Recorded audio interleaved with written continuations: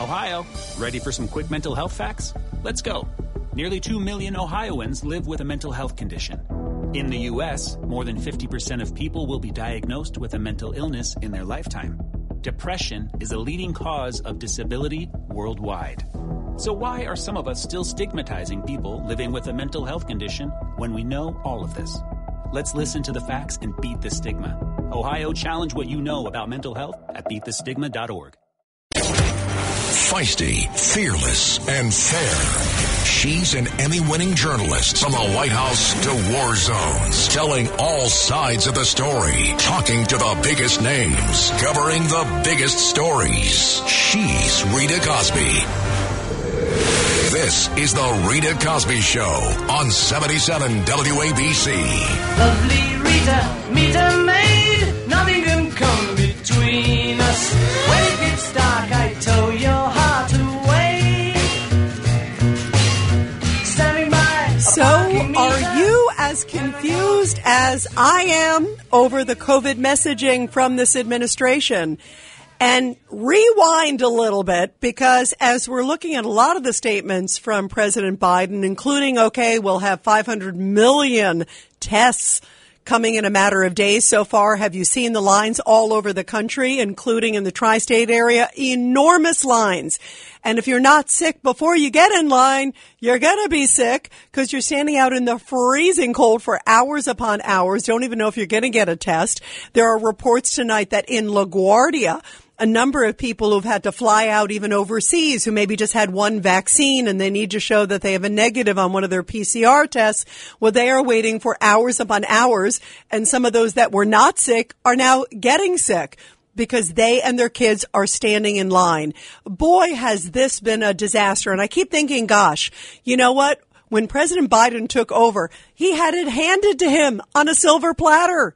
He had Operation Warp Speed. The vaccines were already done. They were approved. They were coming to market. A number of them were already out there.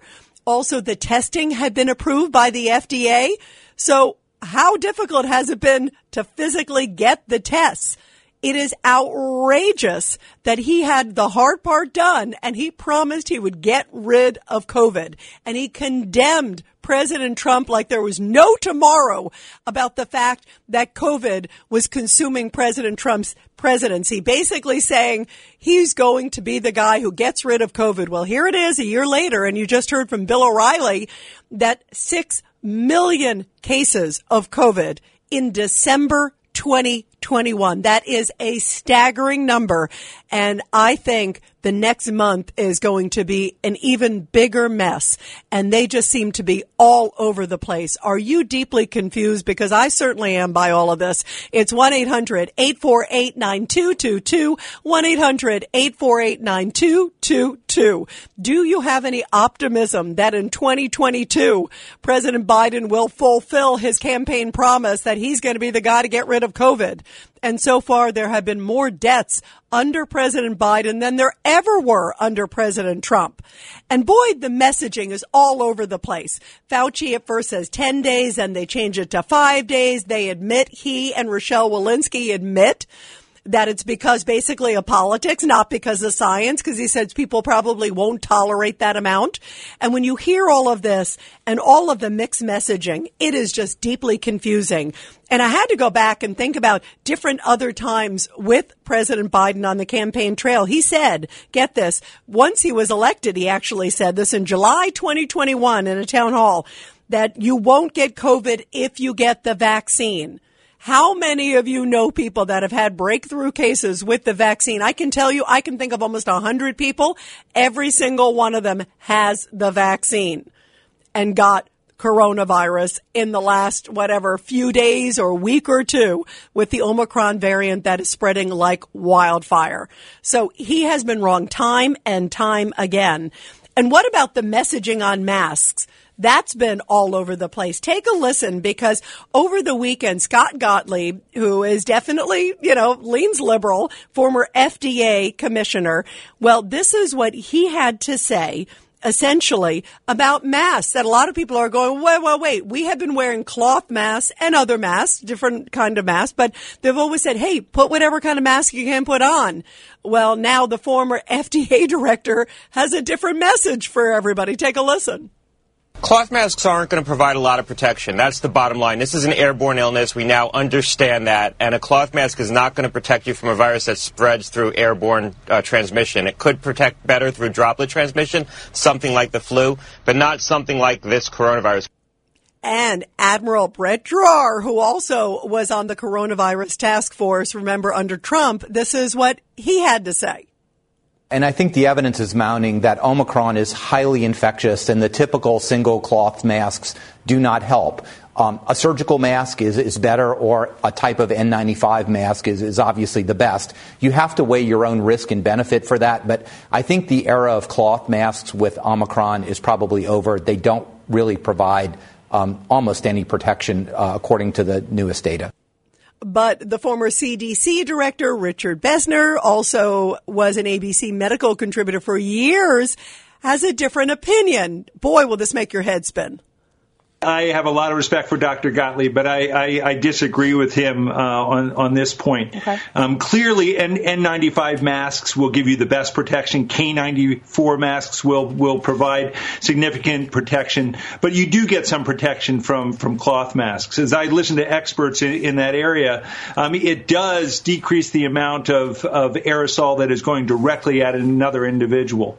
So there is some protection. If you're someone, though, who's at significant risk for severe illness and you have access to N95 masks, that's a good way to go. But for other people, it does provide some benefit if you're wearing a mask and the people that you're engaging with are wearing masks as well. Wow. Is that confusing or what? And then think about the mixed messaging we're getting on testing, on when to test, on students going to school. We have many school groups and, in fact, a lot of teachers' unions. By the way, 2,000 classes, schools rather, around the country have now canceled in-person short-term learning. And then you've got messages from even the Biden administration saying full steam ahead. You've got others who say don't. You've got teachers unions and others, including the ones in Chicago, who are saying we want testing first. They can't even get a test, and they're teachers. You know, it is just a disaster. Well, joining us now to talk about all of this is the great investigative journalist, the founder of Just the News, John Solomon. John, what do you make of all this confusion? Well, listen, a year ago, Joe Biden's promise to the American people went something like this. I'm with the U.S. government, been there 40, 50 years with the government, and I'm here to help you. And a year later, people are saying, I'm not sure we want your help anymore. Stop it. The government has been wrong time and again. And it doesn't matter whether it's on COVID and Omicron or the Afghan withdrawal or inflation being transitory when, in fact, it's going to be persistent. The Biden administration has not gotten the single most important thing it needs to do with the American people, and that is have credibility. Be straight with the American people and be right when you say you're being straight. They've been wrong, and that credibility gap begins to erode lots of things. It erodes his authority to get new things done. It erodes his ability to get people to follow instructions in the case of a crisis like COVID. And it's reducing even those allies in Congress who are now wondering whether President Biden is more of a liability than an asset as they run for re-election as Democrats in 2022. So he has weakened his position enormously by all of these proclamations which have not come true. And that credibility gap is the one thing that presidents have the hardest time overcoming. Once you lose that credibility, it's a long climb back up that hill to regain it. Yeah, and the problem is, for President Biden, it's all on tape. I mean, there he is, saying, John Solomon, okay, well, you won't get the coronavirus if you get the vaccine, to push people to get the vaccine. He was blasting President Trump, saying, what's wrong with you? How come you can't get a handle on it? And again, President Trump started with zero. He started from zero to Operation Warp Speed, whereas President Biden started with everything on a silver plate, and he can't get it fixed. It's like he's got to eat his words now. Yeah, there's no doubt. And I think the greatest reversal occurred just before Christmas when the president declared that there's no longer a federal solution to the crisis. This is a man who preached for a year on the campaign trail. All it needed was a little tweaking, and he could get a federal solution that would solve this. He has now abandoned that position. And with it, I think he's abandoned a lot of the trust of the American people who are wondering, well, I trusted this guy, and now he's just flipped on me.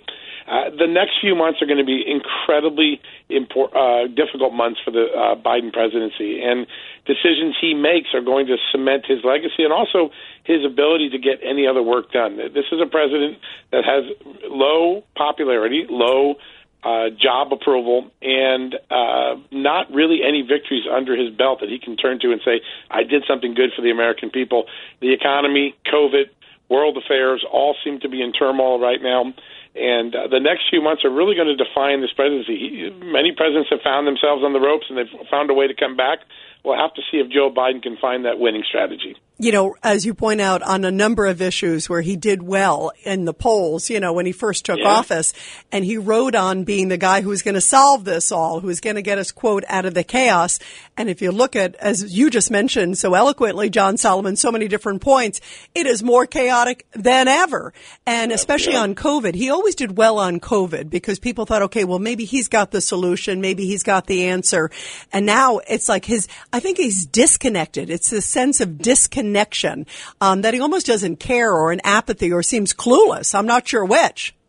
Yeah, there were some moments in November, December as the holiday season was approaching. And, you know, this is middle-class Joe, the guy who said he understood the blue-collar worker and was there in the trenches with them all his life, rode the Amtrak together with them, where he was saying, you know, high gas prices, not a big problem. Food prices, don't worry about it. It's not going to affect anyone. This is good for you. Anyone who lived in a family that's a working family, a blue-collar family, a middle-class family, knows that rising gas prices, rising fuel prices, rising heating oil, rising prices for Christmas gifts is not good. And they keep trying to sell lemons to the American people when what the American people are demanding is just give it to us straight. If there's going to be inflation, let us know so we can prepare. If there's going to be worker shortages, let us know so we can prepare. This administration has tried to deny the truth so often that I think now it has a boy cry wolf scenario where the public just doesn't really take its first account very seriously. No, you're right, because first he'll say, okay, well, nobody told me to keep troops in Afghanistan. And then you've got Milley who said the opposite. And then him saying, okay, well, don't worry about we're going to send X tests out. Well, they didn't do that. They're going to do this. They didn't do that. There's a lot of contradictions. And even when he says it the first time, it doesn't sound authoritative. I want to ask you, too, by the way, John Solomon, I saw a report on actually illegal immigrants being flown into Scranton, PA, because he's Scranton Joe, in the middle of the night. And the dichotomy and the contrast between the way that illegal immigrants are being treated in terms of not being tested, being flown in the dead of night to cities all over the country, including now Scranton, PA, according to this new report tonight. And yet, here, so many places around the country are dealing with lockdowns and mandates. It's such an unbelievable double standard. Think of what just happened a few hours ago. It required a federal judge to intervene just a few hours ago. In the Navy SEAL case, yep. Yeah, saying that, hey, you're not really taking the religious exemption seriously, and as a result, I'm not going to let you enforce the COVID mandate. It took a judge to do that, not our president standing up for our warriors that fight for our freedom every day. The illegal immigrants who've entered this country are getting far better treated by this president than the military men and women that serve on the front lines, keeping us safe and secure every night.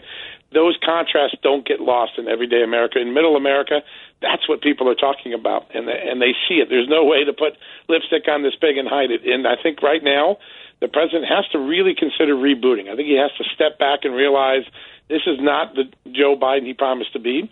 The two things that a president relies on are competence and credibility, and both of those right now are in tatters for him. He needs a reboot. I saw Bill Clinton, and you did too, back in 1994, do a reboot, triangulate with a guy named Dick Morris and try to create a new approach and try to pull himself out of the nosedive that the early Clinton administration faced. It'll be interesting to see if this president has that energy, has that ambition to do so, and whether he has the intellectual firepower around him. Does he really have a team that can see that they're going so far adrift that they have to make a course correction. And on COVID, John Solomon, one of the things that we were hearing in the last 24 hours, Robert Redfield, as you know, was CDC director under then President Trump. He came out and said, you know what, Joe Biden needs an Operation Warp Speed first on COVID, obviously in a lot of areas, but first on COVID. Don't you agree? You don't get the sense that there's like, oh, we're going to hurry up and fix it. There doesn't seem to be an adult in the room.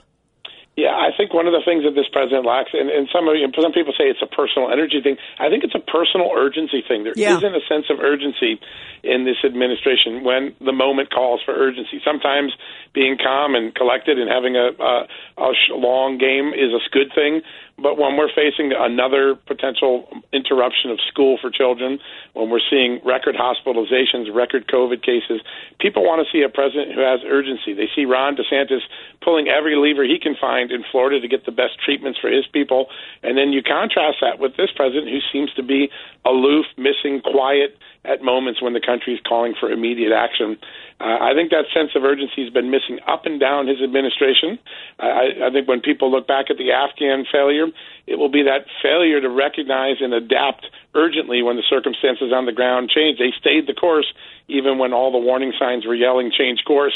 I think that's going to be a common theme in this presidency, unless they get a new team and a new approach. Yeah, but boy, they've missed a lot of time in the meantime too. Mm-hmm. And that's the tragedy. And I think people still they don't feel any guidance. They don't feel any leadership. And that is really difficult for the American public. John Solomon, always great to have you on, and Happy New Year. Wonderful to have you here. Thanks, Rita. Really enjoy your show. Thank you. Always love having you on. The great John Solomon of Just the News. Thanks so much, John. Let's go to your calls, 1-800-848-9222. Let's go to George in Manhattan. George, what do you make of all this confusion and mixed messages and a lack of leadership, George?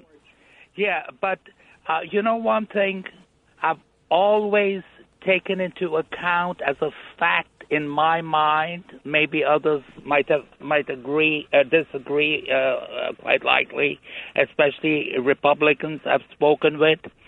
First, I want to mention that Trump, one of the greatest, if not the greatest president we've ever had, especially in view of foreign affairs, the bullies, taking advantage of the United States. 1,000% kept them in line. How powerful he's been. Yes. But unfortunately, there was one problem with him.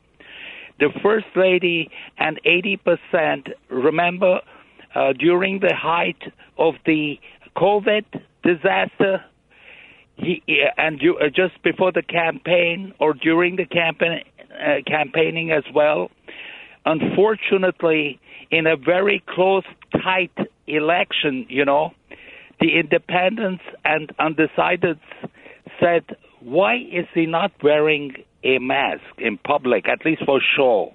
I called the White House, right? Oh, you did? Okay. I did.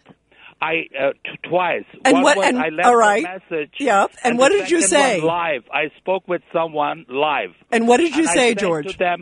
I said to them that although President Trump does not believe in it, just for the heck of it, for sure, should he not be wearing a mask, I urge you to do so.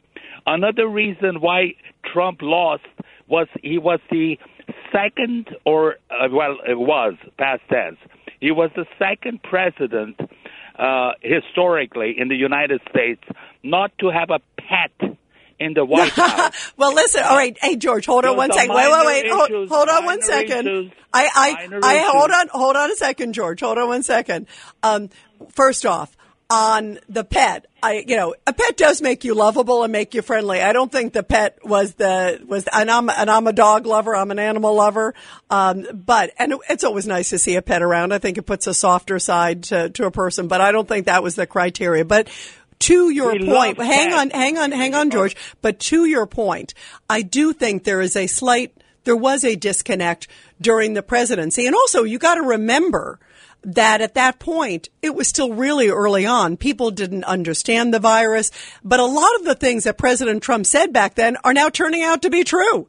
You know, I mean, listen, he also, was pushing for the vaccines. I have no faith that this president, this current one, would have done any of the accomplishments that President Trump has done with Operation Warp Speed. And this president rode on the fact that President Trump had no clue about COVID, and yet there have been more deaths. So maybe there are things that, yes, I think even President Trump would have probably done some things differently himself. On the other hand, this president was given all of the resources and all of the valuable Operation Warp Speed vaccines and FDA approval on masks, and he has done nothing with it in terms of really making a mark for himself. And he had everything teed up for him, which is very different than what Trump had when he came in. It was still new. Everybody was trying to figure it out. And yet also President Trump said, listen, get the vaccine. But he also talked about breakthroughs. He also talked about how many people are going to get it. And sadly, unfortunately, he's correct. I mean, you look at it right now, how many people are getting Omicron, how pervasive it is, herd immunity, all these things that are coming now to the fore. They're kind of admitting, quite frankly. In fact, there was a report in, I think it was in National Review, where basically Rich Lowry, the National Review, said, when is Biden going to apologize to Trump for accusing him of things he didn't do, and for basically saying Trump was right on many things about COVID? And that's coming from basically someone who's a never-Trumper. So interesting stuff. George, great call. We're going to continue with your calls after the break, everybody. 1-800-848-9222. And you're listening to The Rita Cosby Show on 77 WABC. Rita Cosby is on 77 WABC.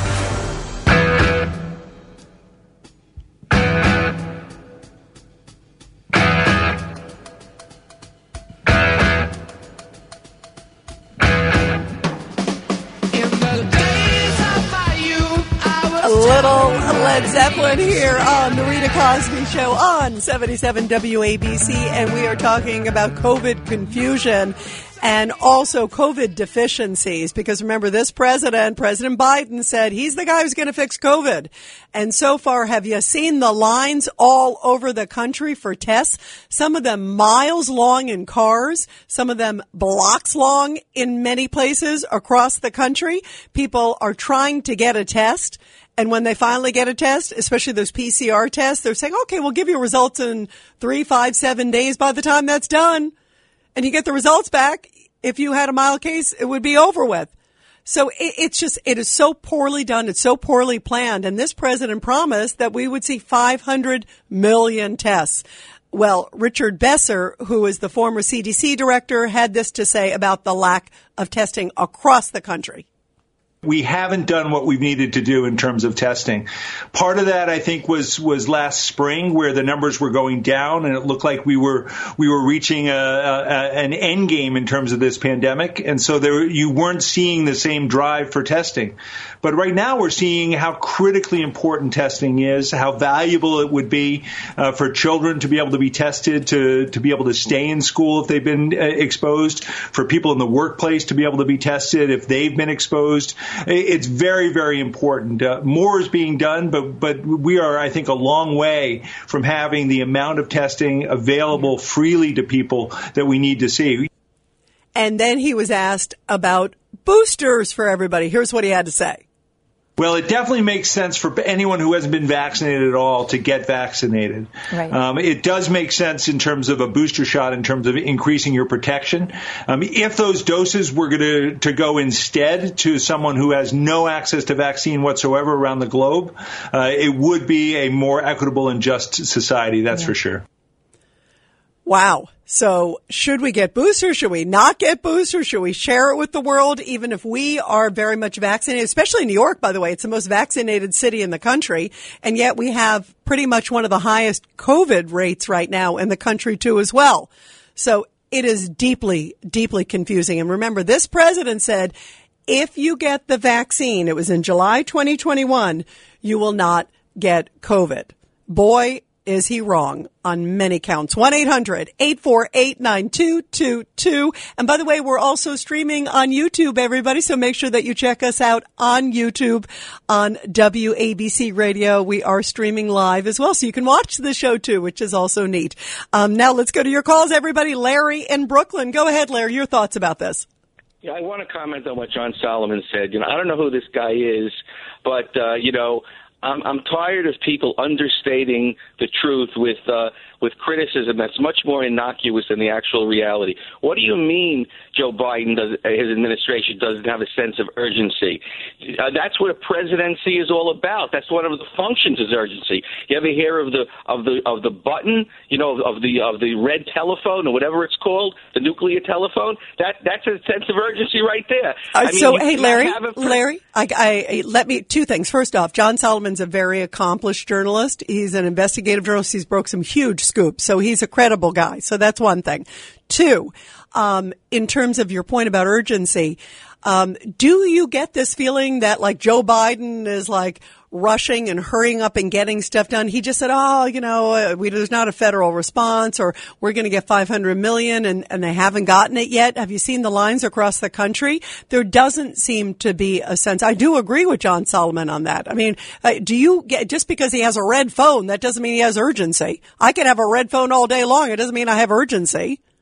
Rita, with millions of people streaming across the border, what he's doing is he's nullifying a sense of urgency, and I believe it's because he's being blackmailed. In other words, every time there's a sense of urgency, could there be with his policies anyway? But by the way, Larry, I agree with you. I don't agree about the I don't know about the blackmail. I mean, maybe there's some questions about his son, obviously, and others, that's a whole other matter. But what I will tell you about the border is that policy does not make sense at a time where Americans are told about mandates and clamping down.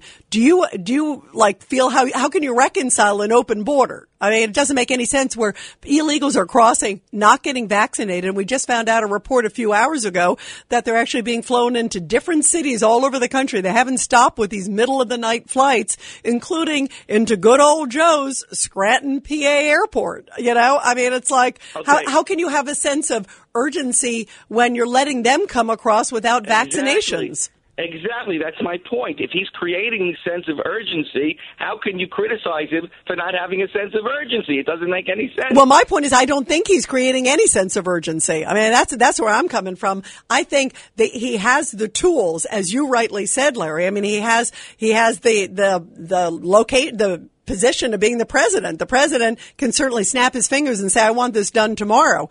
But that's not happening on tests. It's not happening with that border being wide open. They didn't do it with Afghanistan. I mean, there's a lot of areas where I could say I didn't see any urgency. I saw poor execution, and I saw lackadaisical, and I saw contrasting opinions even within the administration. They just don't seem to be on the same page, and they are not relaying a sense of confidence to the American public. Larry, I love the call. Thank you very much. We're going to continue with your calls, everybody, after the break. 1-800-848-9222. 1-800-848-9222. Rita Cosby is on 77 WABC. The Rita Cosby Show presents Back the Blue. And in tonight's Back the Blue, sadly, an NYPD officer was shot while sleeping in his car outside a Harlem precinct. And it happened, as we know, right around the holiday. How sad. But luckily, the good news, he was released from the hospital on Sunday.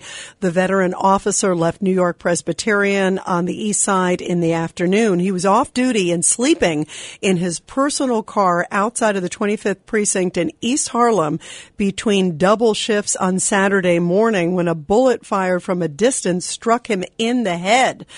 Now, his commanding officer said of him that I think he reaches upon his skills as a previous Marine. He was a military veteran serving his country. He's been an outstanding officer for the residents of Upper East Harlem.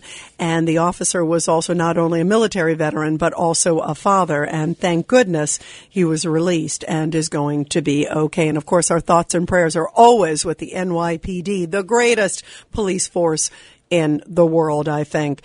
And now we are talking about COVID confusion because, by the way, a number of NYPD haven't shown up to work because of some of these mandates. In fact, if you look at some of the stories across the city and across the country, but especially all over the place, and especially in New York, a lot of the people have not shown up to work because either they have the coronavirus or cannot adhere to the mandate. There are all these different policies all over the place, and it's creating mass confusion and mass shortages, too, not only in the NYPD, but elsewhere.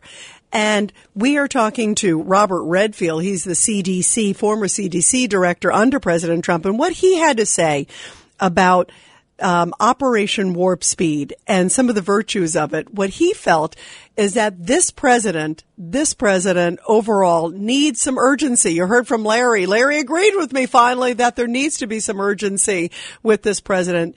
But Robert Redfield says what under President Trump, there was this hurry up. Let's hurry up and try to get vaccines, as he did. Let's hurry up and try to get FDA approval of the tests, which he did. Let's hurry up and try to get things going so people would not be out of work, so we would not see shortages. And here is what Robert Redfield said about the situation now. There needs to be an Operation Warp Speed like mindset to developing antivirals. Not just 2 antivirals from Pfizer and Merck, but we need a whole portfolio of antivirals that can really begin to put this pandemic back in its place. That's ultimately what's going to bring this to what we call the endemic state, when we learn to live with this, when we have the adequate testing, adequate antivirals, combined with the continuing to get the American public vaccinated, revaccinated, and revaccinated. Yeah. And Robert Redfield, again, the former CDC director under Trump, also said there's still a lot of missing components, and he's astounded that this administration hasn't done more research with antigens.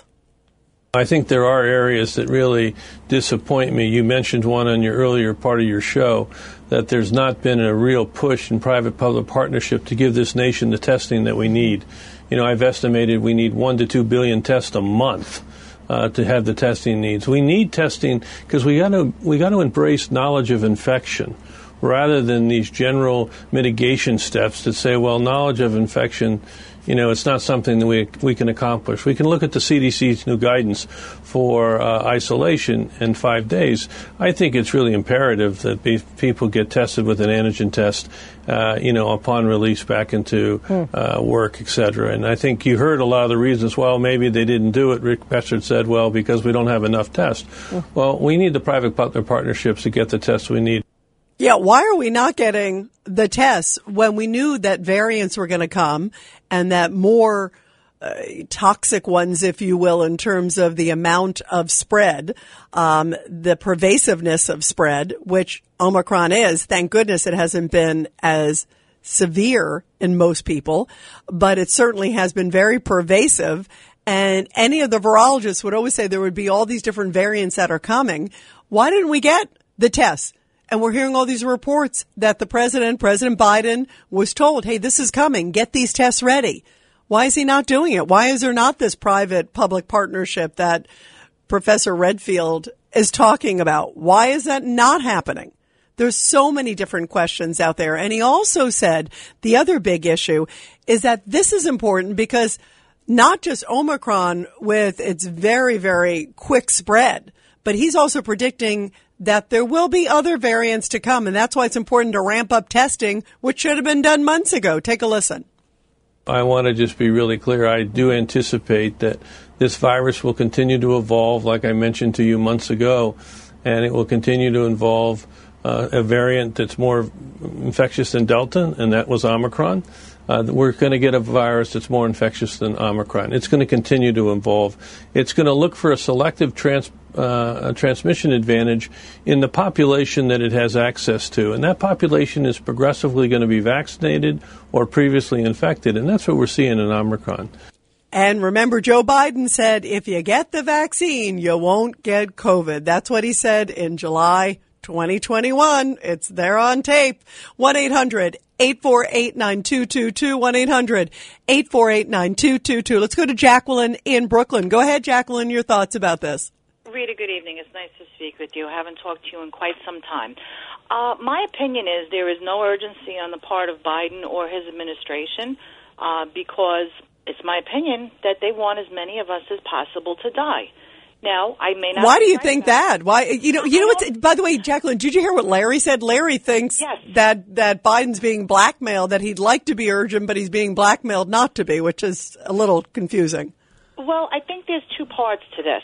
And I think what supports my opinion is, if this is in fact true, what I've heard, that the government has been buying up the tests and also the antiviral meds, and now, if this is also true from what I've heard, that there is a discrimination component to it, a racial discrimination component to how those meds are being distributed to those that already have COVID.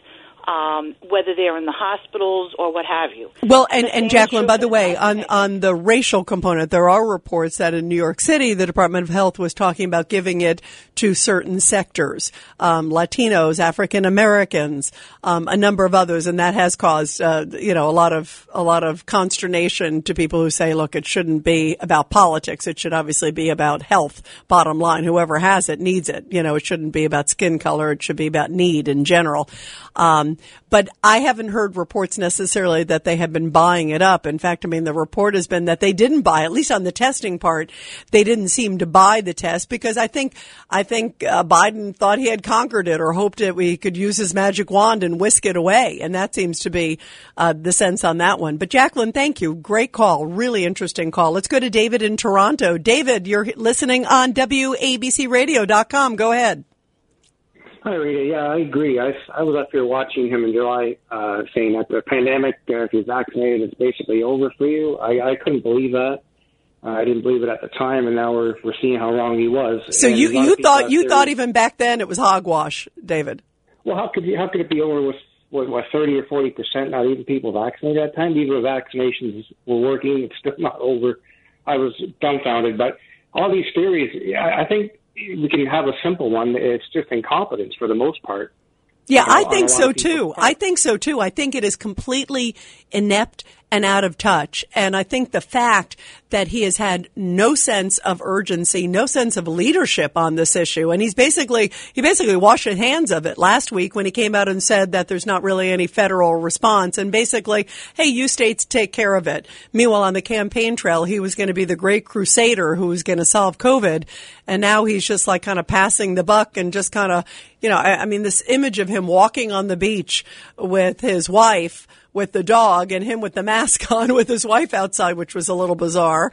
But them just kind of walking along the beach, as Rome burns, if you will. It was an odd juxtaposition. And to me, it just sort of sums it all, that he's sort of just kind of strolling along while crises are happening. Yes. We're about a month ahead, unfortunately, in this Omicron variant. Our Prime Minister's off as well. He's a liberal as well. He's been laying low the last month that this is ravaging our country. Our premier's taken over, obviously, which would be comparable to the governor of your state in our province up here. Hey, David, let me ask you: is there anything we can learn from Canada, or is there anything that Biden can learn from Canada? Get ready for the train. It's coming, and it's going to be dark. It's going to be a dark winter. It's our premier. And it's true this is happening. Everybody I know, every family almost is being touched by it right now up here. Wow. Places are being short. Hospital staff is being short. Our premier was on a couple of times and told the people we're not going to be able to stop it. The best we can do is delay it. In his opinion, everybody is going to probably get this. The vaccines are going to reduce the severity of your illness, but it's not going to stop you from getting it. So just the people down there, prepare. It's coming. We just went into lockdown for certain sectors of the economy up here today. Oh, where did you go into lockdown, David? And again, David's calling from Toronto, everybody. Where did you go into lockdown? Ontario. All entertainment facilities, theaters, gyms, restaurants are now closed. The only things that are open are grocery stores, essential things that people need right now. Wow. So you went back into lockdown. You went back into sort of what we experienced at the height of it all. We had to. Most people don't like it, but we had to, because we're having if we get 20,000 reported test cases a day, you're probably looking at quadruple of the numbers because most people know what they got. They don't even get tested anymore. So we have 15 million people in here in Ontario, and our tests and our positivity rate's crazy. They figure within a week or so we're going to have 100,000 cases a day. Wow. By the way, I don't know if you saw this, David. We had 6 million COVID cases in the United States in December 2021. Isn't that, it's stunning. So it's like wildfire here too. David, thank you. Our thoughts and prayers are with you. Wow. And keep me posted, David. Give us a call soon again too, please. And we'll be thinking of you guys there. Wow. Thank you so much. Let's go to Joe in New York. Joe, you're here on the Rita Cosby Show, which is also streaming on YouTube. Everybody go ahead, Joe. Hey, Rita. First of all, from this American Marine and his American Marine mongrel, Felice buon nuovo anno con la grazia del Lordo Gesù Cristo. And let's bring an end to the 50% half of homeless men and women, American veterans, and 13,000 American veteran suicides every year. Let's bring an end in 2022. By the way, bravo on that, Joe. Absolutely. Bravo. Anything we can do on that. Absolutely. And also, Rita, the bottom line is we had under President Trump, God bless him, we had Operation Warp Speed. On Joe Biden, we have Operation Warped Brain. I had a feeling you were going to go there because it is all over the place. And I feel no sense of urgency. And I feel we are you just heard from David, who called from Toronto, who they're already starting in lockdowns again, which is amazing. He said in a number of the entertainment facilities and elsewhere that they're already going into lockdown, and he's predicting that may be coming here.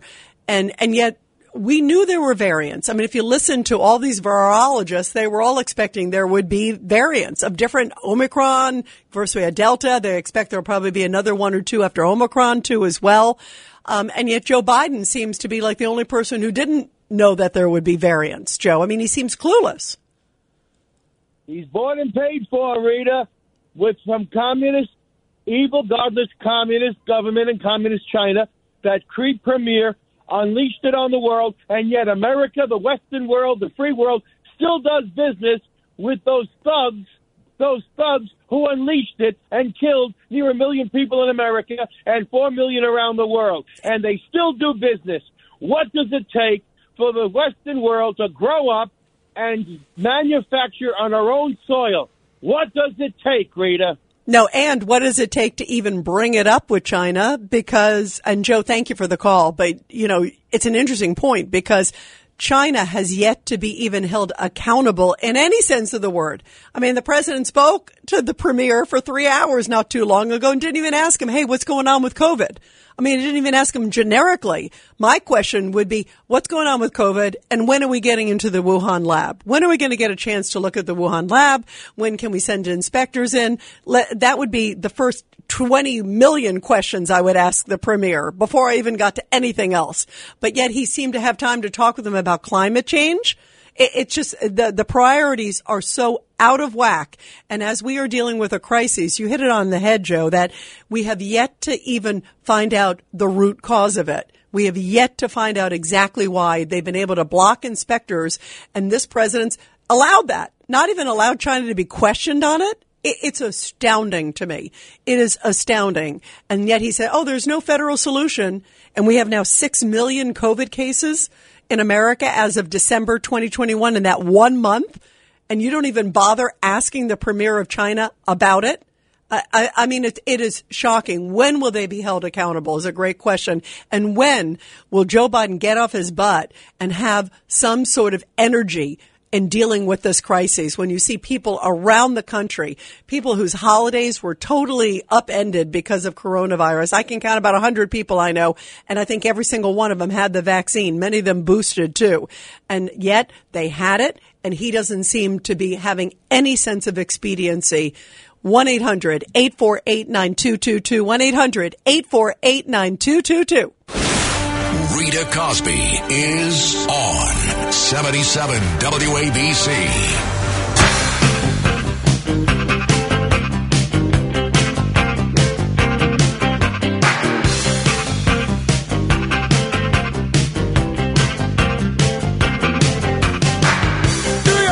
New York is everything they say.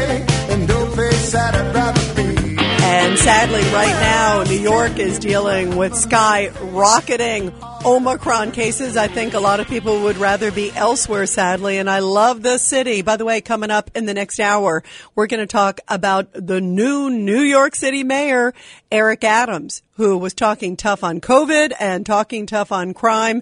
I want to get your take on what he had to say, if you were happy with what he's saying, and do you feel that New York is on the right track? Now, he did make basically sticking with some of the de Blasio policies on vaccine mandates, but he did say he's bringing back the anti-gang unit, anti-crime unit, the plainclothes unit. I'm happy about that. Talked about punitive segregation for criminals. There's a lot of things in there that I thought were really good. And we're going to talk about that after the break. And also, do you have confidence that he may be able to turn things around on the coronavirus? Meantime, what about schools? Because now they're talking about increasing vaccines for young Americans, also particularly maybe bring in boosters for young Americans. People are not so sure about that. But the one clear message that we're hearing from many medical experts is that schools should be open. This is Scott Gottlieb. He is the former FDA commissioner. Take a listen. In terms of going back to school, I think the prerogative clearly is to try to get schools reopened. We shouldn't be doing preemptive school closures, in my opinion, but there will be situations where we have reactive school closures when there are large outbreaks. And the former CDC director under President Trump, Robert Redfield, had this to say about kids getting back to school. We have to keep these schools open.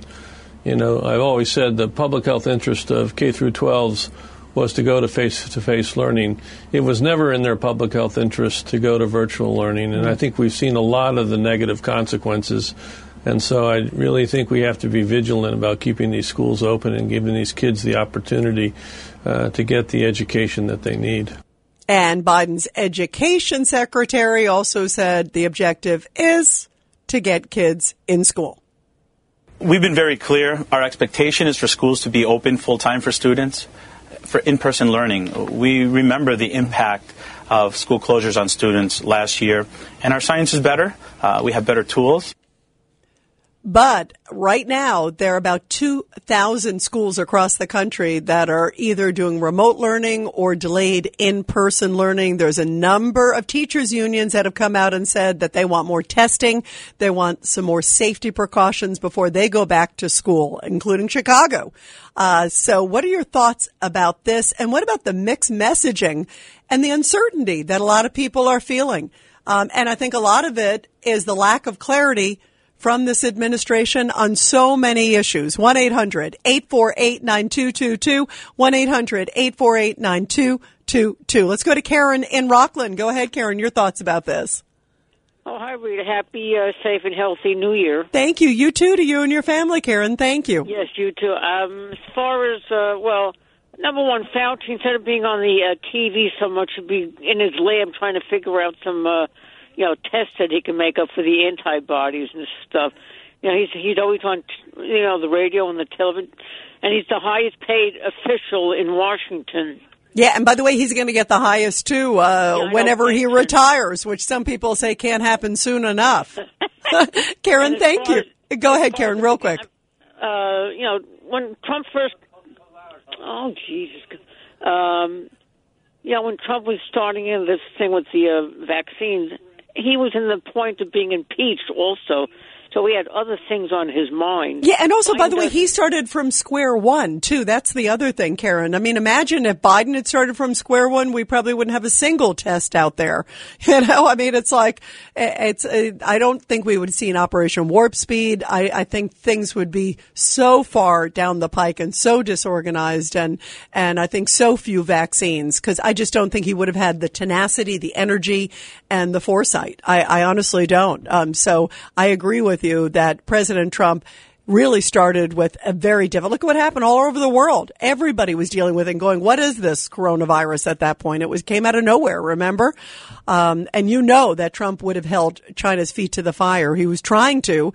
And then guess what? Biden came in and gave him a free pass. Karen, thank you very much. Let's go to Judith in Brooklyn. Judith, your thoughts real quick. Hi, Rita. Thanks. I want to say something as far as the COVID, the whole thing and everything. I'm not going to sit here and debate with you about the vaccines, pro, con. It's not what it's all about for me. This call for me is, what bothers me is, with everything going, paying attention, the monoclonal antibodies has been working like a charm for everyone. And they are suppressing it. The Bidens are suppressing it all over the country. You can't get it in Florida anymore. You can't get it anymore. They're also suppressing pharmacists to fill out prescriptions for ivermectin, for hydroxychloroquine as well.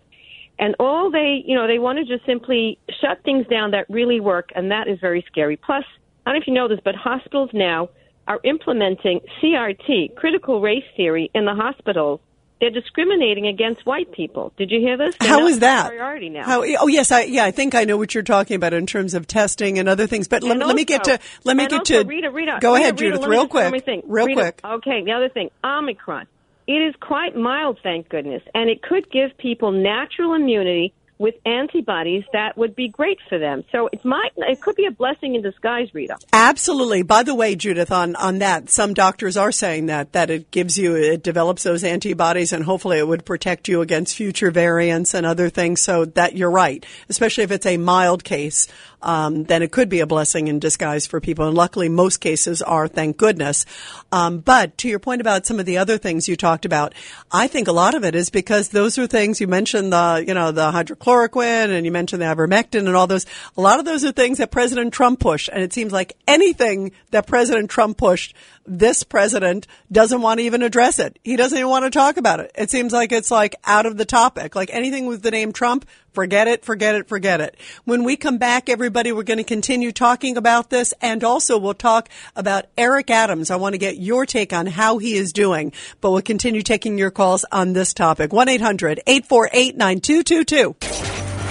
Feisty, fearless, and fair. She's an Emmy-winning journalist from the White House to war zones, telling all sides of the story, talking to the biggest names, covering the biggest stories. She's Rita Cosby. This is the Rita Cosby Show on 77 WABC. I know your name is Rita, 'cause your perfume is smelling sweet. Since when I saw you down on the floor. Guitar. And we are seeing shortages all over the country. I mean, look at the airlines, too. Thousands of flights delayed, many of them canceled because of the vaccine mandates and also just the spread of the Omicron variant.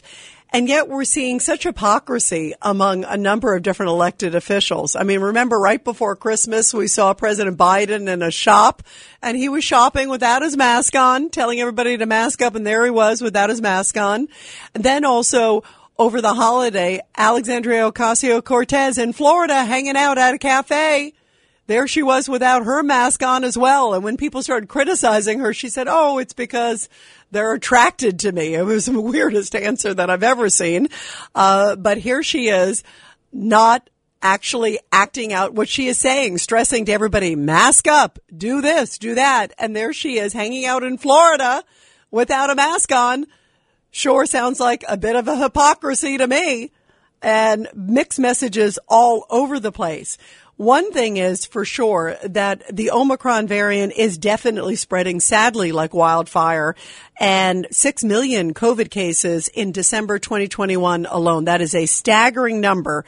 And this is what the former CDC director under President Trump, Robert Redfield, had to say about Omicron. And I don't want people to think Omicron is somehow not something, of any significance. And Richard Besser, who is the former CDC director, also had this to say about Omicron. He said that on one hand, yes, it is obviously very pervasive, but it could help to get us toward the end.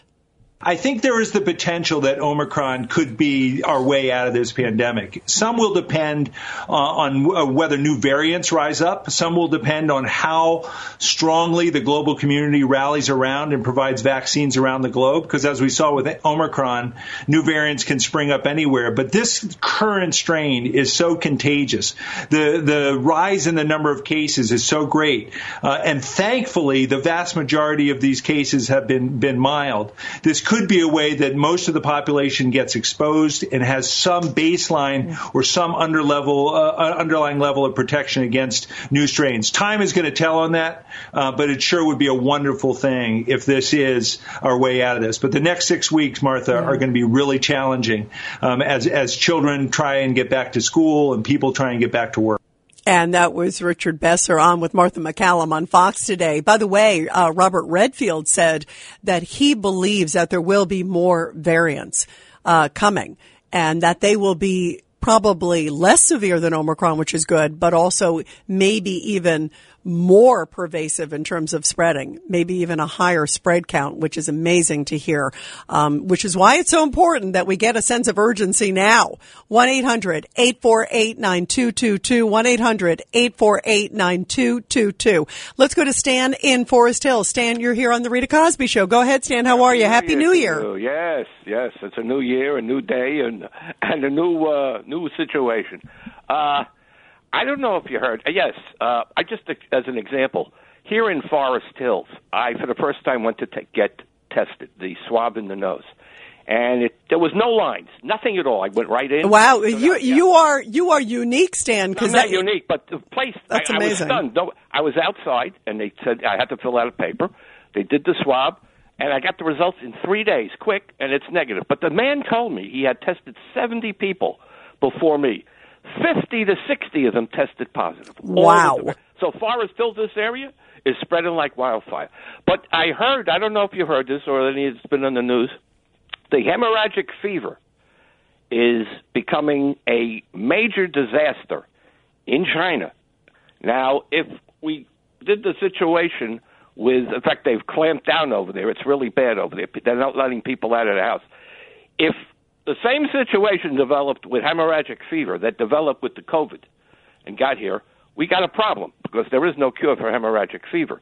And I don't know if you spread it or you heard it in the news, but it's really bad over there, and they're trying to clamp it down. By the way, I have heard. And Stan, okay. Let me ask you, too, do you feel, as I do, that this administration has not even figured out, not even gone after China about this? You keep bringing that up. Well, the reason I bring that up is to your point about the hemorrhagic fever, because here's another one coming. Are they not going to grill them for that either if it comes this way? Well, do we have fences around this place?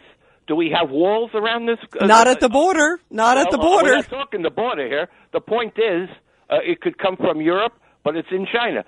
But if you want the opinion, I think the fact is that the Chinese didn't cooperate with the Trump administration on any information related to that. And they're not working with the Biden administration. They don't want to talk. So, but don't you think, and Stan, I agree with you that they're not cooperating, but don't you think the world deserves some answers on that, especially as you're talking about maybe something else coming? Look, I hope it never does come here, what you're talking about hemorrhagic fever, but I think that it is so important that we at least, because this is continuing now. I mean, now we're in a whole other wave. And as you pointed out, the fact of how much positivity was right there in Forest Hills. And I'm glad you tested negative, my friend. I'm happy to hear that.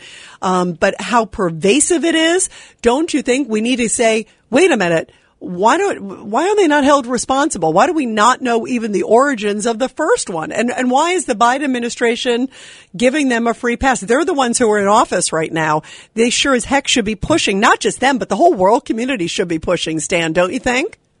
But how are you going to go after them? How are you going to punish them? Well, I think if the whole world says, listen, we need some answers, right now they all seem afraid of China. They don't care, Rita. They're looking the other way, and they don't care what. I would say millions have died from the COVID. That's why I'm saying to you. I mean, my goodness. How are you going to get them to do it, Rita? What I'm saying is it has to be a world effort led by America. And if America's not leading and the rest of the world, if people are giving them a free pass, why would they, they're not going to fess up. They don't feel any pressure whatsoever, and that's sad. Can you give an idea? What should we do? I don't know. Tell me what we can do against China. I'd like to listen. I mean, I think we should send a clear I think we should at least ask about it in a conversation and say, listen, why are you not letting inspectors in? You could certainly do that. You're You're America. I agree, but they're not letting anybody in. They're not letting anybody in. And that's sad. It's really, really sad. By the way, the mayor I'm giving him 6 months, but after 6 months, I'll criticize him. I want to see what he does. So you're going to give him a 6-month respite. That's it. I got to see what he does. Well, thank you, Stan. Always love your calls, my friend. Thanks so much. Let's go to Carol in New Jersey. Carol, your thoughts. Oh, Happy New Year, Rita. You too. You too. Great to hear from you, Carol, too. I hope you're healthy and safe. Yes, I am. Yes, I am. But I'm a little concerned about this hemorrhagic fever.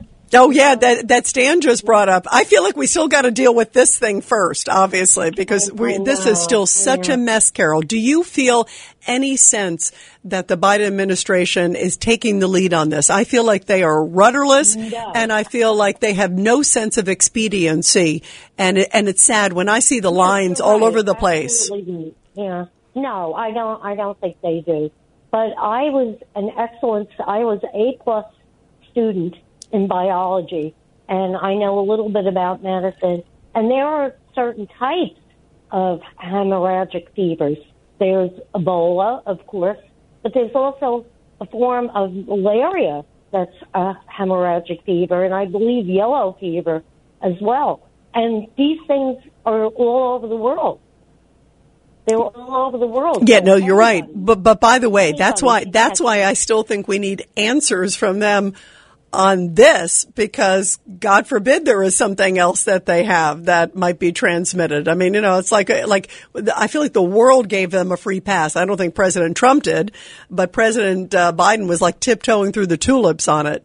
Carol, thank you. I always love hearing from you. Let's go to Kevin in Boston, who's listening on Alexa. And by the way, everybody, we're streaming on YouTube as well, so you can check us out on YouTube on WABC Radio. Go ahead, Kev. Thank you, Rita, and a most blessed New Year to you, the audience of WABC, Red Apple Media. Thank you very much, Kev. And to you, too, and your family. Thank you. I find it, likewise, I do find it hard to put the adjective happy, because we're in this cyclonic fictional tale that just seems to continue in every which way. We're hours away, less than 45 minutes, with a federal mandate that's going to be pushed on every corporation across America that has 100 employees or more, where even the Supreme Court, and thank God for the ADLJ, is it, that's Jay Sekulows. Yep, Jay Sekulows Group, yep. Yeah, on Friday, at least they're going to be heard in front of the Supreme Court on the issues. And by the way, Kevin, too, did you hear that the Navy tonight got some good, some of the Navy SEALs in particular got a temporary injunction from the High Court, too, also, that they stepped in and basically said that a federal judge basically said that religious objections need to be considered. And that was one of the things that a group of Navy SEALs in particular were saying, that they needed to have a religious exemption. And the federal judge stepped in and said, you can't overstep the First Amendment, particularly at a time like this. So that was a victory for people who have been objecting about some of the heavy-handed mandates. It still will probably continue in court, but that was a victory at least. I am so glad to hear that, and even though it has been a roller coaster ride over the last several months, with one judge saying one thing and then another, whether we're in the Fifth Circuit or Sixth Circuit, and what's a shame is it seems to be our opponents just shop around for various districts. If it's not the 9th District of Appeals, the most radical in the country, that's sad. But let me go back to Sid or Sam that calls in every day. I go with you, Rita. We have to hold the Chinese and just accountable. And by doing that is, unfortunately, we're not in solidarity as we were just a year ago with our partners, our allies overseas. There is the World Court. There is the Hague. There is number of things, but when you're not casting one shadow and there's so much money involved, and we see where this administration could be bought and sold, as with members of Congress, we're not wanting to get to the root of the problem, and we're just like 48 hours away from the anniversary of January 6th. We want to just look at that every which way, exploit it every which way. Well, and let me take the issue on Wuhan, and Kevin, thank you very much for the call. But the fact that this administration doesn't even seem to want to press them is astounding as we're reading the numbers, and we're seeing more deaths, and we're seeing increased hospitalizations, and we're seeing so many cases now of Omicron, and yet here we are. You've been in office for a year, and you don't even ask your, quote, good friend Xi Jinping, hey, what's going on with the virus? What's happening? Why can't we get inspectors in? I mean, just to make sure that this never, ever happens again. And the world community should hold China accountable, and the world community should be banding together. But if the U.S. is giving them a pass, other people are giving them a pass too. They're going, well, the U.S. is giving them a pass. Biden's giving them a pass. And obviously we all have some suspicions as to why. But boy, are there a lot of questions here. And it's outrageous as we're seeing more and more cases and we're seeing more and more variants, and yet still peep about trying to figure out the root causes. That's astounding to me. Kevin, thank you. Let's go to Odette in Astoria. Odette, you're here on the Rita Cosby Show. Go ahead, Odette. Good evening. Thank you. The solution to our medical, COVID, etc. problems, and including our political problems of this administration, lies in each one of us. We have to take responsibility to change our diet, which is lousy. We should be concentrating on prevention. No, and by the way, Odette, absolutely. Great point. Thank you for the call, because that's a great point. It's, we can all try to do certain things. Eat as healthy as you can, take lots of vitamin, lots of zinc, lots of vitamin D. There's all those things that we should all definitely be doing to try to do our part. But also, government should also be providing tests. This government said they would. They have not. There's a lot of promises that have been made to help us along the way. When you're dealing with something as overwhelming as a crisis, there should be absolutely some government support. If there's ever a reason, government's supposed to keep us safe and protect us. And boy, as we've been seeing the devastating results of the coronavirus, it's certainly key. Let's go to Tony in Brooklyn. Tony, you're here on the Rita Cosby Show. Go ahead, Tony, and you're watching on YouTube. That's right. Hey, Rita, you look nice tonight. Thank you, Tony, very much. I appreciate it. It's a good way to start the new year, right? Thanks. So listen, I was going to say one thing, but I changed my mind. China will never let American inspectors into their countries the same way that America would never let Chinese inspectors to come and inspect America. China is not the China. Correct, but we, if the shoe were on the other foot, we may be forced to take in international inspectors, and that's where the WHO and all these other organizations, and the WHO did ask China to let in international inspectors, not necessarily a different country, Rita, but they're not allowing that. This isn't the China of 1980. This is the China of 2022. They're a world leader. They own so much real estate and intellectual property around the world. Oh, yeah, look, I agree. No, listen, Tony, I agree with you. I don't see them allowing it. I think we should be at least pushing it and trying to put some sort of pressure, and I don't see any sign of that happening whatsoever. Let's real quick go to Alan in Rockland, who's listening on the WABC app. Go ahead, Alan. Hey, Alan, are you there? Let's go to Mike on the Lower East Side. Go ahead, Mike, real quick. Your thoughts about this. Happy New Year, Rita. Yeah, we got to realize that when we take a vaccine, we're blocking the body from making its own immunities. And so the vaccine is only temporary.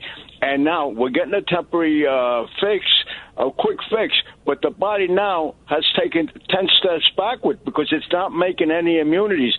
I'm 71 years old. But it is reducing severity. I mean, if you hear from a lot of people, it does seem to be reducing severity in a number of people. They do say that. I mean, they're still getting it clearly, but it does seem to be, and that's important. Anything we could do to reduce severity in anybody is key, don't you think? Yes, but I use myself as a scientific person. I don't wear a mask. I got the COVID when it first came out. I boiled it out of me with a lot of soup, lemons, everything. And I don't wear a mask nowhere. Never get a vaccine. I did a month in a pit. My lungs were shot after the month in ground zero. I don't wear a mask. I want myself not to be clean. In other words, I want the infection to come in me so I can get stronger and stronger. But when you take the vaccine, you're blocking the body from making its immunities. It's not becoming stronger. It's getting weaker. No, I hear, and by the way, Mike, I hear what you're saying. Obviously, different medical people say different things, and you don't want someone to get super sick, like intentionally to get it. But there are people who feel the same way that you do too. And thank goodness, by the way, that you're okay. Because especially after you were talking about after being there in 9/11, where a lot of people had lung problems after 9/11. Some of the folks, first responders, I'm sure like you who are down there, some of the problems, you're lucky that you are okay because your lungs already had some issues, obviously prior to this, and obviously it hits the lungs. So, and that's why your point exactly about the vaccines, there are still so many mixed messages out there. We still don't really know because even Biden said, if you get the vaccine, you're not going to get COVID. Well, guess what? Most of the cases that we have seen of late, I would say, at least the ones that I know of, I'd say 99% of them got the vaccines, got double vaccinated, and yet they got COVID. Luckily, they had minor cases, but it's still mixed messages all over the place, and it's still, we still don't have clarity. Here it is so much later. And then we've got our political officials, our elected officials. You've got Biden right before Christmas hanging out without his mask on. Then you've got AOC hanging out in Miami at a cafe, over New Year's, having a good time in the sun without a mask on. And then, God forbid, you criticize them. Oh, don't criticize Biden. Don't criticize AOC. I mean, talk about the hypocrisy. It's still all over the place. When we come back, we're going to talk about Eric Adams, who provided some insight on his philosophy on the mandates. He's keeping those in place, but he is getting tough on crime. I want to get your take on the new mayor who just took office, of course, on New Year's Eve. How is he doing? Do you believe he can turn New York around? We're going to talk about COVID and crime and Eric Adams after the break. Rita Cosby is on 77 WABC.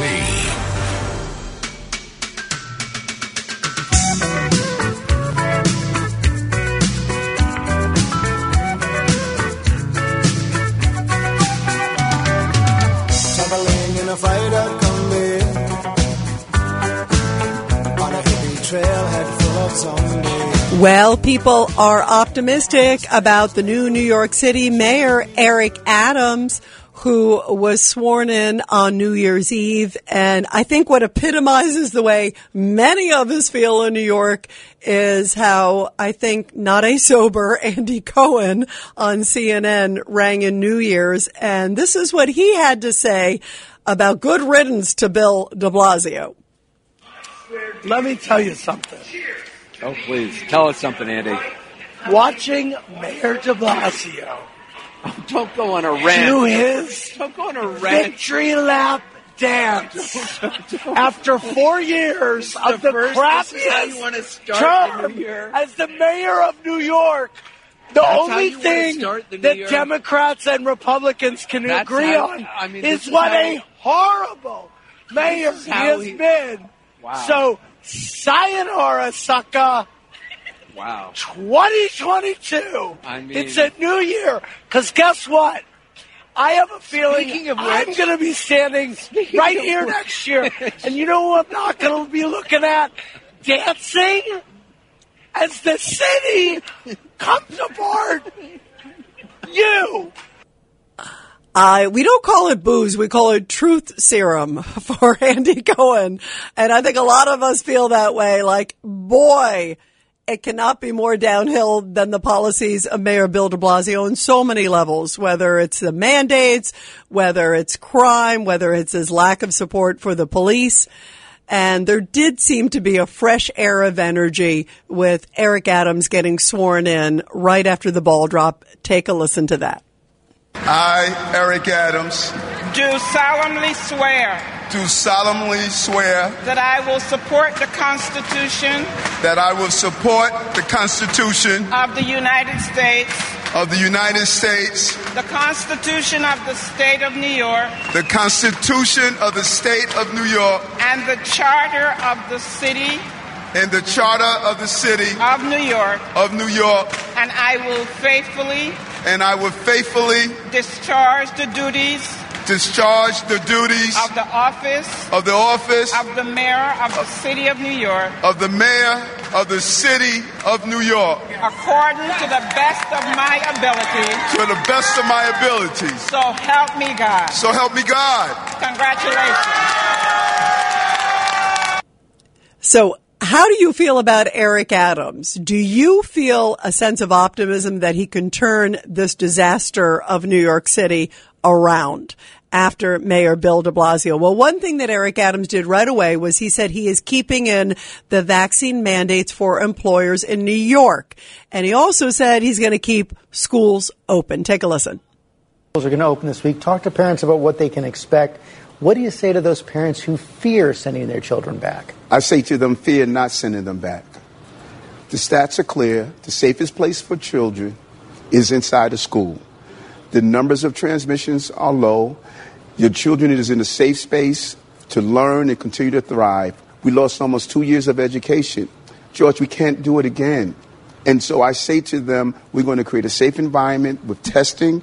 We're going to identify the children that are exposed. We're going to remove them from that environment. The numbers show the mere fact that a child is exposed in a classroom does not mean that an entire classroom is exposed. We just have to be smarter and thoughtful to keep our city safe. And New York Post columnist Carol Markowitz said she's not so happy already with some things that Adams has said about mandates. It hasn't worked. I mean, it would be a different story if New York was having the lowest case rate in the country. I still wouldn't think it was right from a freedom perspective. But if we were winning this thing, if we were somehow beating COVID through these mandates, it would be a different conversation. But New York has astronomical numbers right now. Everybody has it. It's like everywhere you go, everybody's talking about how everybody that they know have it. The mandates simply haven't worked. So they're just an undue burden on businesses. For example, the vaccine mandates begin from 5 years old. A lot of countries don't even have vaccination for 5 to 11-year-olds yet.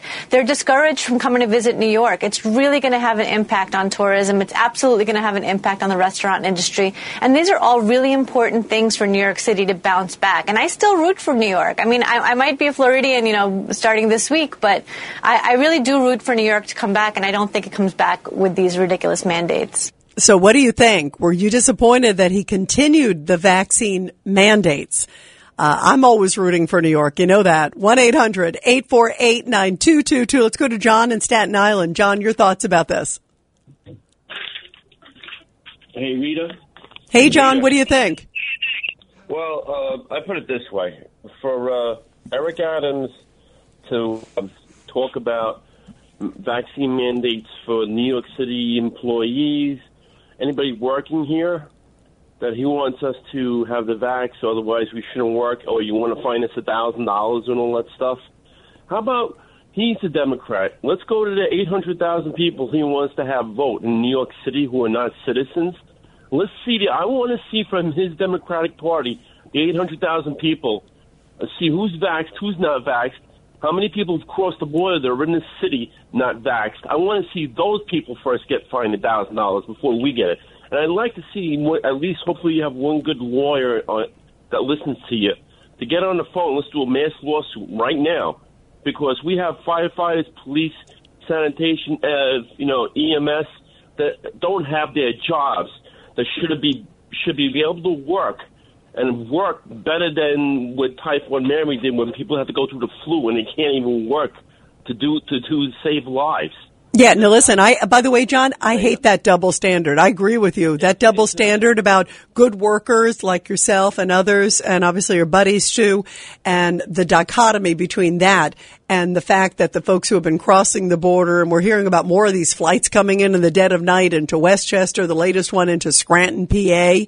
It is crazy. And the fact that they're not being vaccinated, they're not being checked, they're not being vetted, it is outrageous. And I have such a huge issue with that double standard that they're not checked, and yet we're clamping down across the country. It is so unbelievably insane, the policy, that it staggers me.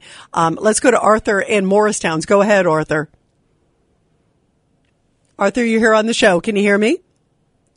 Let's go to Richard in the Bronx. Go ahead to Richard in the Bronx. Your thoughts about this, Richard?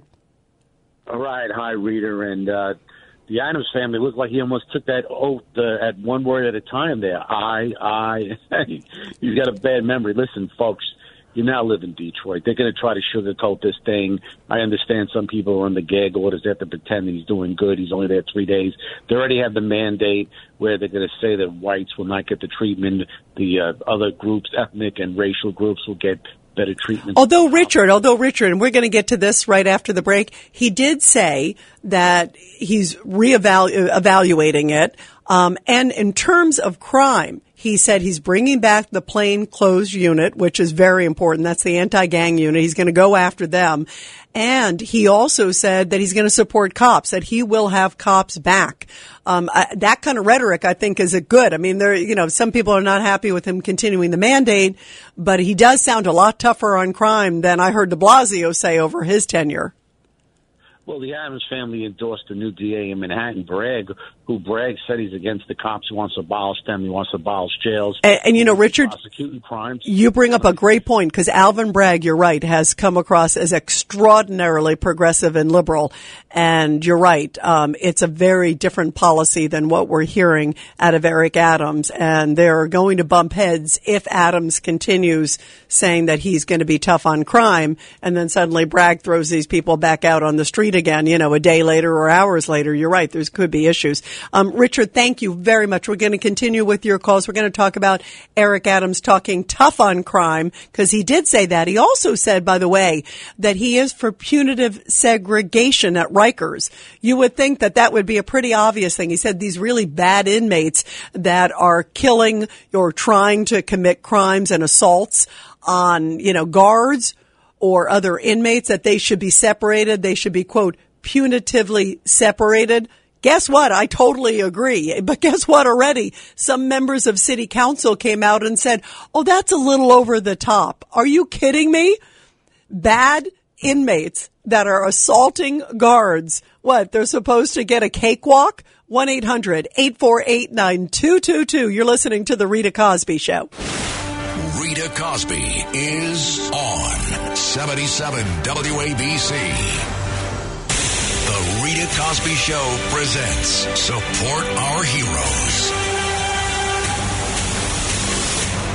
And in tonight's Support Our Heroes segment, a beautiful story coming from West Virginia. Well, the Christmas season may be over, but in Marion County, West Virginia, they are still using the festive time to honor active and retired veterans. Now, on the second floor of the Marion County Courthouse, there are several Christmas trees standing tall, brightly lit, and covered with handcrafted ornaments honoring those who served our country. And they keep it up for several weeks after New Year's. Bravo to this.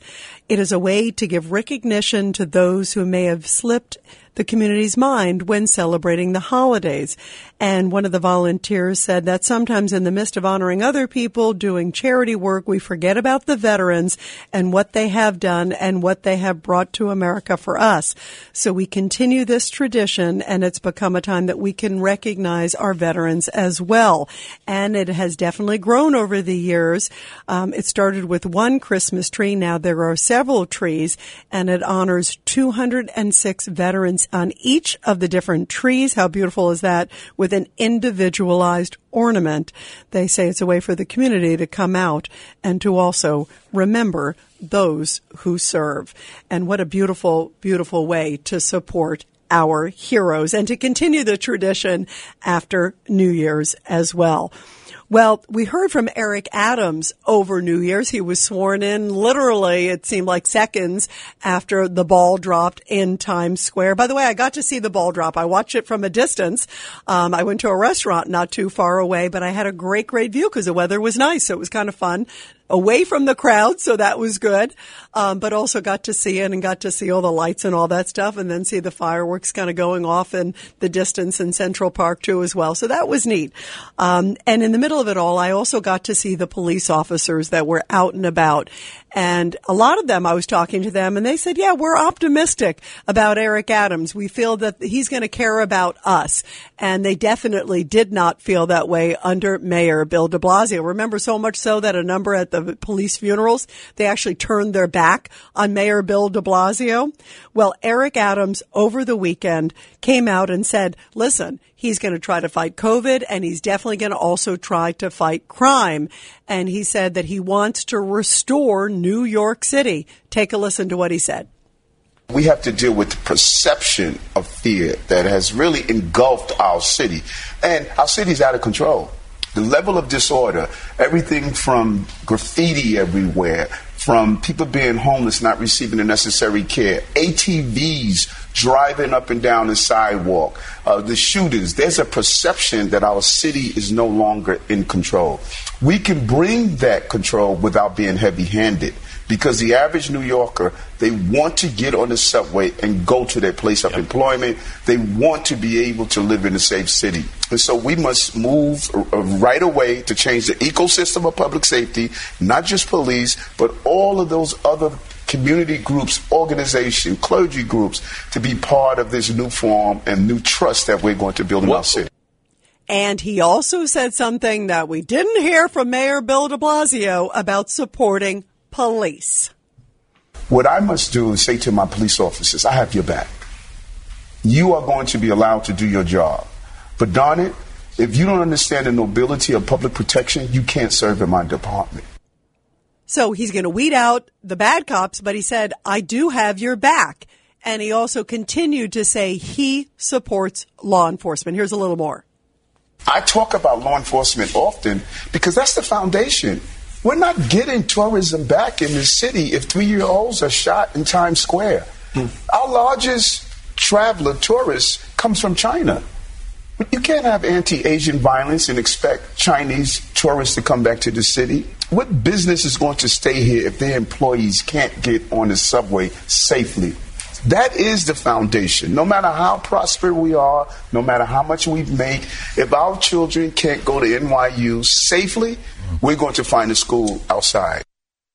And he also said that he will bring back the plain closed unit. That is key. And remember, that's sharply at odds with Black Lives Matter. Take a listen. We're going to zero on gun violence and gangs. They go together. We're going to take down these gangs that are really creating a havoc in our city. And we're going to put in place a plainclothes anti-gun unit. We're going to partner with our federal, state, and city to find those who are bringing guns into our city in the first place and start identifying some of those bad gun dealers. And he also reiterated that he is pushing for punitive segregation. Now, you would think that this is sort of a no-brainer. You know, this is basically saying that the bad guys that are in jails, like in Rikers, that what should happen to them if they try to assault a guard or if they assault another inmate, that they should be separated. They should be put basically in a punitive isolation, not calling it, solely, isolation confinement, solitary confinement, but basically something pretty similar to that they should be punished, that they should not be allowed, first of all, to endanger other inmates and endanger the guard, but they should also be punished and put in some sort of an isolation away from the general population. You would think that that's a no-brainer. Well, he came out and repeated that, and already there are a number of city council members who are saying, oh, wait, that's not good. We need to be respectful of inmates' rights. Are you kidding me? You've got a bad inmate who's already in jail for offenses, who's already there in prison serving time, right?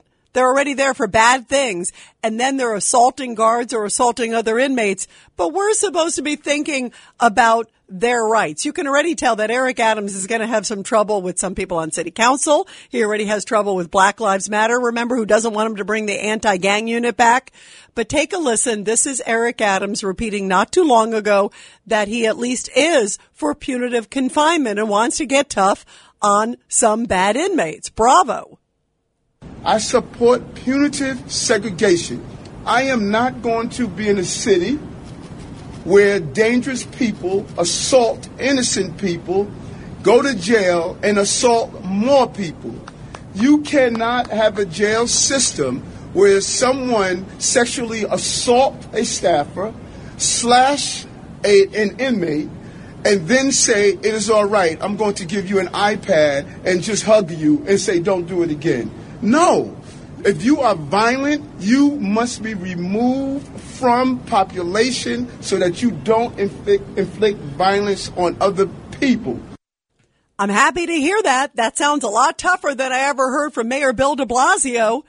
So is he going to be locking horns with some real ultra progressives in city council and also Black Lives Matter? You bet. And I hope he holds true to his word. 1-800-848-9222, 1-800-848-9222. Do you like some of the language that you're hearing from Eric Adams, who's only been in office just a few days now? Let's go to Ann in Staten Island. Go ahead, Ann. Your thoughts about this. Hi, Rita. I wish I knew how to say good evening in Polish, but my mother never taught me anything. But you have good Polish genes, obviously. That's 90% of it. She didn't want me to know what she was saying to my aunts and uncles. But I wanted to talk about Eric, the new mayor. And I'm on the edge with him. There are some things I like, he says, and some things I don't. So now, what do you like? Tell me, what do you like that you've heard so far? Well, I was surprised because I just read today that, City Council passed a law that people who are in the city, not registered, not citizens, but in the city for 30 days can vote on local elections. They can't vote on presidential elections, but they can vote on local elections. And that's really awful. And I read today that he said he's going to be looking at that.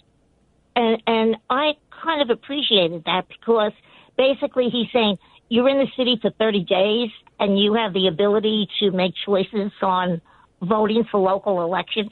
Yeah, I think it's outrageous. What he is doing, Ann, is it's called a punt. It's like, okay, well, at least he's not saying right away, I agree with that. He did keep the mandates, by the way, the vaccine mandates. He did a punt kind of on the booster too, by the way, about whether there should be booster shots. So, but you bring up a good point. There's a number of things where at least he's not right away saying, I agree with that. I have a problem with that. What do you think, Ann?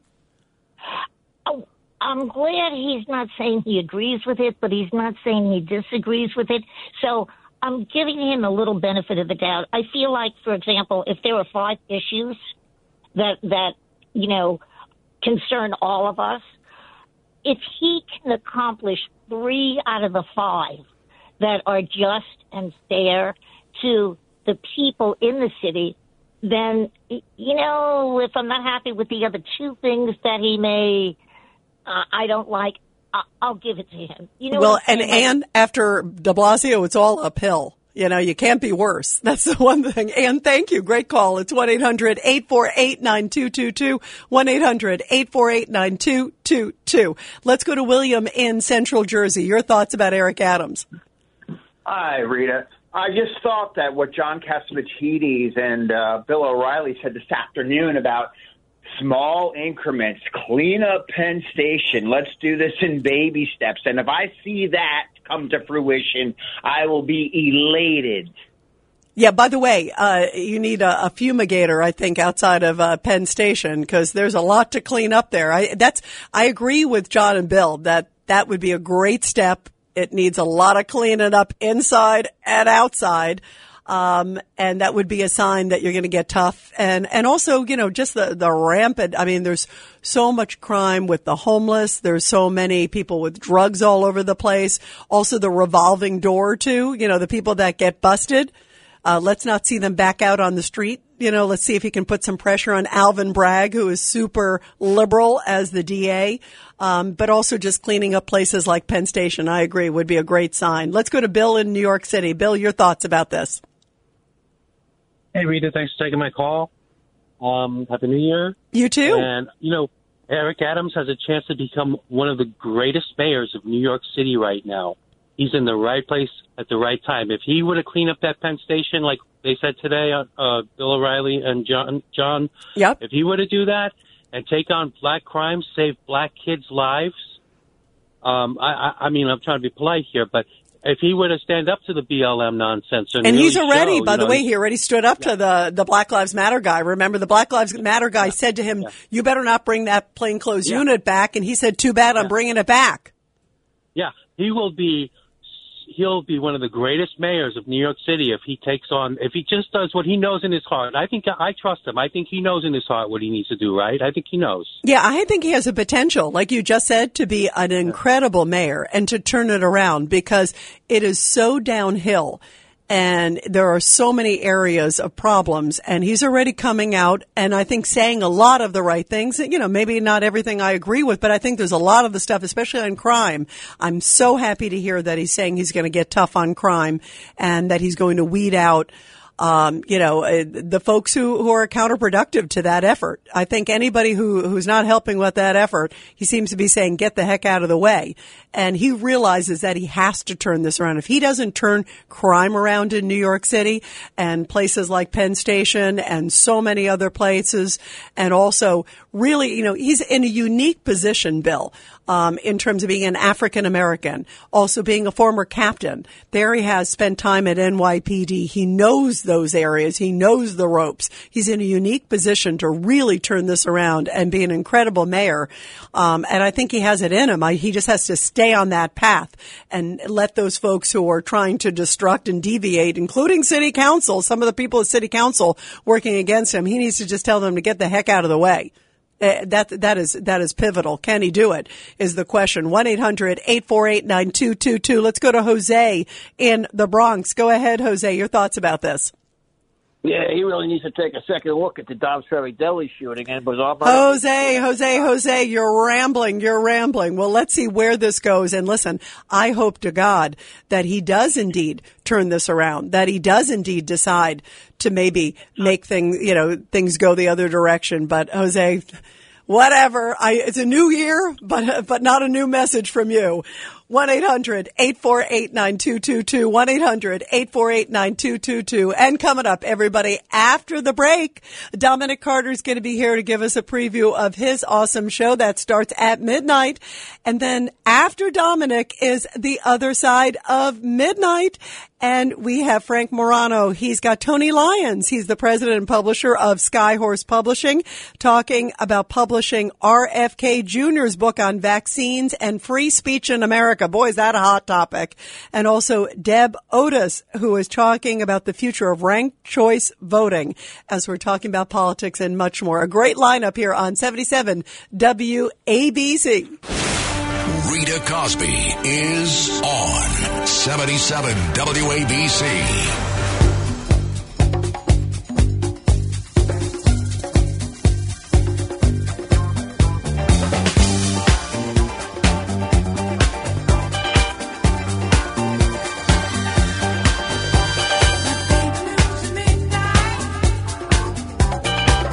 We are fast approaching midnight, and it's a little Bee Gees, and you should be dancing. Yeah, Dominic. Yeah. Dominic's doing his one move again. I got to practice that. How am I doing?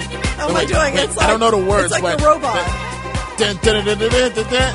Yeah. You Here should it is. be Wait, dancing. hang on. Here it is right now. Yeah. I know that part. I love the Bee Gees. Yeah. We're great. We need to dance. We made it through 2021, Dominic Carter. We're here in 2022. We are all here, and I hope you had a good, by the way, New Year's. What did you do New Year's Eve? You don't want to know. Uh-oh, trouble. Uh-oh. We'll talk about that off air. I had a big, exciting New Year.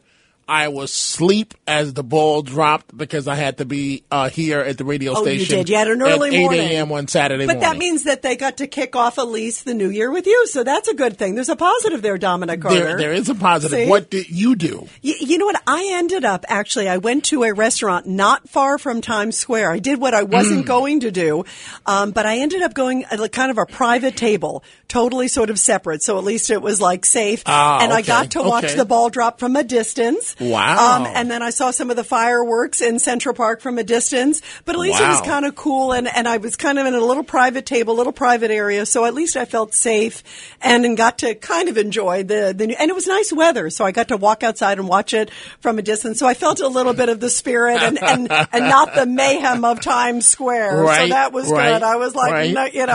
no, with all the everything with coronavirus and everything, but safe and healthy and looking forward to a great 2022. So, Rita, we have a lot to get to this morning. morning. We sure do. Boy, it's not a slow. It's not a slow news day. So, one, AOC seen again without a mask. Yes. In Miami at a drag bar. Yes. We'll deal with that. By the way, did you see her response to the critics of it, Dominic Carter? Of the first one, yes, that you want to sleep with her. Right, yes. right. That, like, if you criticize her, it means you're trying to hit on her. I mean, my goodness. Give me a break and talk about the hypocrisy of it all, Dominic. But, and here's the big part. I told you, Rita, that the AG's report into Cuomo wasn't worth the paper that it was printed on. It's not to minimize the charges that the women have made, but just as I've said on this radio station, the Albany District Attorney is not going forward with charges against Andrew Cuomo. Cuomo was supposed to be arraigned on Friday. It's breaking as of tonight. We'll discuss that. Plus, as you know, that the Manhattan DA's investigation on the nursing homes, no charges on that. So it is my point that I'm going to make tonight. Cuomo is going to try to restart his political career. So here's my prediction, and I said this to you, Dominic. Okay. It's so funny because you and I have talked about this.